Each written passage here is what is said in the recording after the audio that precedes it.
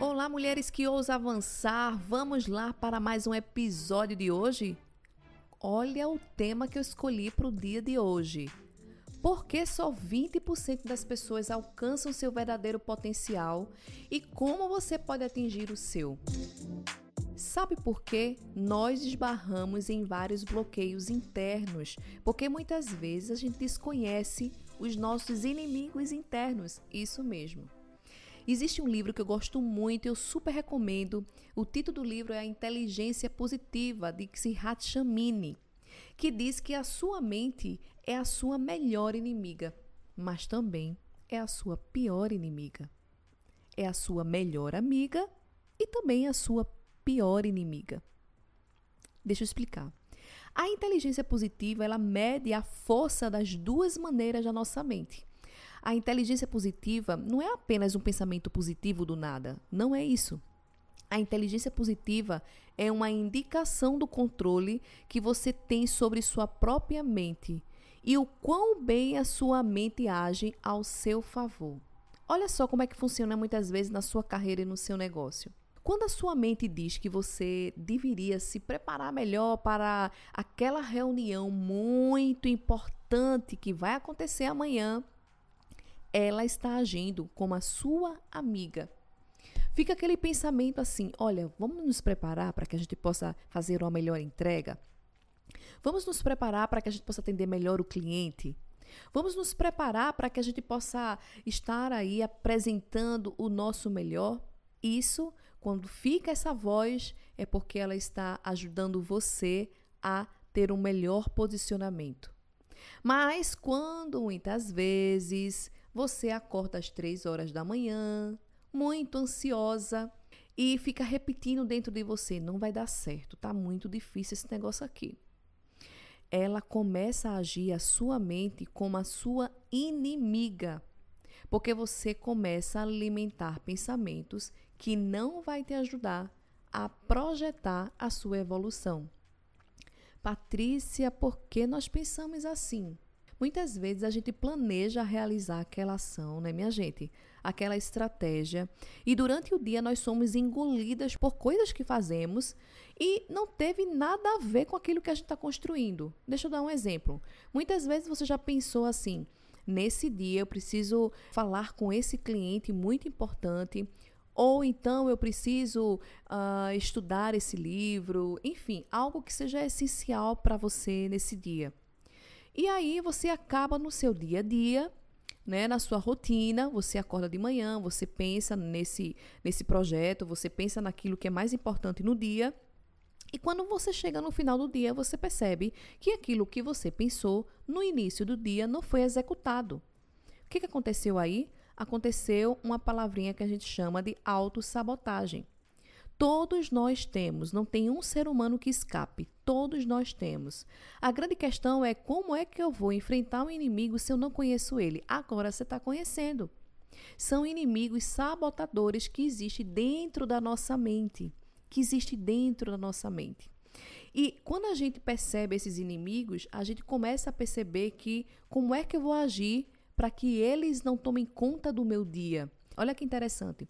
Eu já atendi uma cliente que ela tinha um negócio e aí ela estava terminando uma sociedade, ela tinha um sócio, né, uma empresa, e aí ela estava terminando uma sociedade nessa empresa e ela gostaria de voltar para o mundo CLT.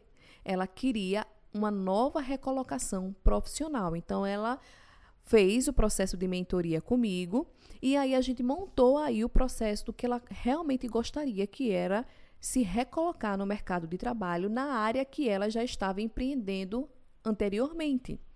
E aí o que acontece?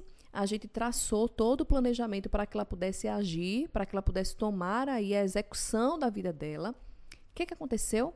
Todas as vezes ela planejava para se recolocar no mercado de trabalho e quando chegava durante a semana, ela não tinha feito nada do que foi acordado na nossa mentoria.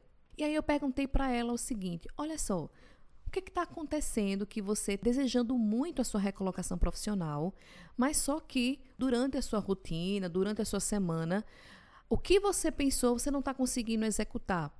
O que acontece aí? autossabotagem. Então, ela estava pensando numa coisa e fazendo outra completamente diferente. Eu gostaria agora que você conhecesse esses inimigos que ficam aí muitas vezes na nossa mente e que você pode utilizar o seu sábio. Existe uma centelha divina dentro da gente. Existe aí dentro da nossa mente também, não é só sabotadores. Existe o outro lado da nossa mente, que é o nosso lado sábio. Que isso existe também na psicologia, tá? Então é o seguinte, são os nossos inimigos. Vamos conhecer algum deles para que você possa, quando se perceber, você identificar e fazer o caminho contrário? É o seguinte, existe um inimigo que se chama crítico. O que é esse inimigo crítico? Ele é o principal sabotador que afeta todo mundo. Sabe por quê? Porque ele começa a encontrar defeitos em si mesmo e nos outros. Sabe aquela pessoa que só vive reclamando o tempo inteiro? Que se está chovendo, a pessoa reclama. Se está fazendo sol, também a pessoa reclama. E isso a pessoa está sendo, vamos supor assim, está sendo comandada por esse sabotador. Como é que você pode fazer isso no seu dia a dia, no seu negócio, na sua carreira? Você, quando identifica que você está reclamando muito, automaticamente você para de reclamar, para de criticar a si mesma e começa a ter movimentos que vão te ajudar a evoluir, tá bom? Um outro inimigo é o seguinte, é o insistente. O que é o insistente? Sabe aquela necessidade de perfeição, de que você estuda, planeja, mas não entra em ação? E você quer tudo perfeito e perfeição não existe, gente. A perfeição, ela é algo que não existe. Então, todas as vezes quando você estiver presa a alguma coisa que você já está se sentindo preparado o suficiente para executar, vai lá e executa. Quando você faz isso, essa sua vozinha de imperfeição que vive lá dentro de você, ela tende a diminuir e não ter força nas suas ações. Existe também o terceiro inimigo, que se chama o prestativo.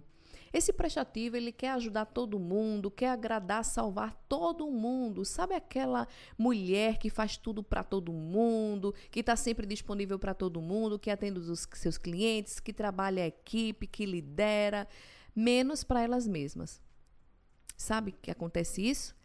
Muitas vezes, esse sabotador que se chama o prestativo, ele é muito disfarçado, quer ajudar todo mundo e esquece de ajudar a si mesmo. O que acontece com essas mulheres? Ela começa a ter uma baixa autoestima e começa a perceber que tudo para ela tem que ser a última coisa que precisa ser feita. Sempre o outro primeiro e a pessoa fica por último. Cuidado! Esse autossabotador, ele é muito traiçoeiro. Então, primeiro, antes de você estar aí inteira para atender os seus clientes, para atender aí a sua demanda, você primeiro precisa estar bem, colocar as máscaras de oxigênio em você, fazer a sua meditação, fazer algo que inspire você, para energizar você, e aí sim você parte aí para o seu campo de batalha. Existe também aquela pessoa que aí vocês podem levar, minha gente, também para o cenário aí que vocês, os seus colaboradores, os seus liderados, as suas lideradas, vocês também podem identificar isso também no seu time e perceber como vocês também podem ajudar eles a superar isso também, essa voz inimiga que muitas vezes fica na nossa mente. Que existe também a nossa voz sábia, que eu vou explicar daqui a pouco para vocês, tá bom? Então, existe também a vítima. Como é esse autossabotador da vítima? Sabe aquelas pessoas que gostam muitas vezes de atrair a atenção de outras pessoas, se martirizando, dizendo que, ó céus, ó vida, nada funciona para mim? Pois é, isso é o vitimismo, tá? Então, como é que a gente precisa combater, Patrícia, esses vilões? Será que a gente encontra isso no nosso dia a dia? Será? Será que ele está muito próximo da gente? Tá, sim, com certeza. Mas existe algo que é muito poderoso dentro da gente, que se chama a nossa mente aberta, que se chama a nossa voz sábia, que esse autor desse livro aí que eu recomendei para vocês também aborda nesse livro e que é muito interessante, principalmente para você aí que está com seus projetos e o seu negócio. Sabe por quê? Porque quando você está aí conduzindo uma reunião, ou você está treinando a sua equipe, ou você está vendendo aí um produto e um serviço, Quantas vezes veio aí você precisar gravar um vídeo e ficar dizendo assim para você: nossa, Patrícia, eu não vou gravar o vídeo não, o que é que as pessoas vão pensar de mim? Já ouviram falar sobre isso? É exatamente a vozinha, que é aquela voz inimiga que impede as pessoas a avançarem. Eu conheço, principalmente nesse cenário da pandemia aí que a gente está atravessando, né? Que existe algumas pessoas, né? Eu conheço essas pessoas que passaram também pelas minhas mentorias, que colocaram mesmo a mão na massa e executaram, e aí estão continuando com os seus negócios, né? Mas já teve outras pessoas que disseram: Patrícia, o que eu mais preciso agora no meu negócio é entrar no mundo digital, é colocar mesmo os meus produtos e serviços, é falar disso também nas redes sociais, mas eu tenho vergonha, eu tenho medo, eu não sei o que as pessoas vão pensar de mim. Olha só, quando a gente fala isso, geralmente é a nossa mente mesmo nos auto-sabotando para que a gente possa não ter bons resultados. E como é que a gente vence isso? A gente entendendo da importância do nosso crescimento, a gente validando e fortalecendo isso. Olha só, existem duas vozes na nossa mente, aquela voz que nos fortalece e aquela voz que nos enfraquece. Vai vencer aquela que a gente mais alimentar. Então, aí no seu dia a dia, eu acho que você pode estar até pensando: nossa, eu preciso vencer isso dentro de mim. Você vai vencer quando você decide vencer. Então, como é que você pode combater esses vilões? Primeiro, ter empatia consigo mesma e com os outros. Como assim, Patrícia?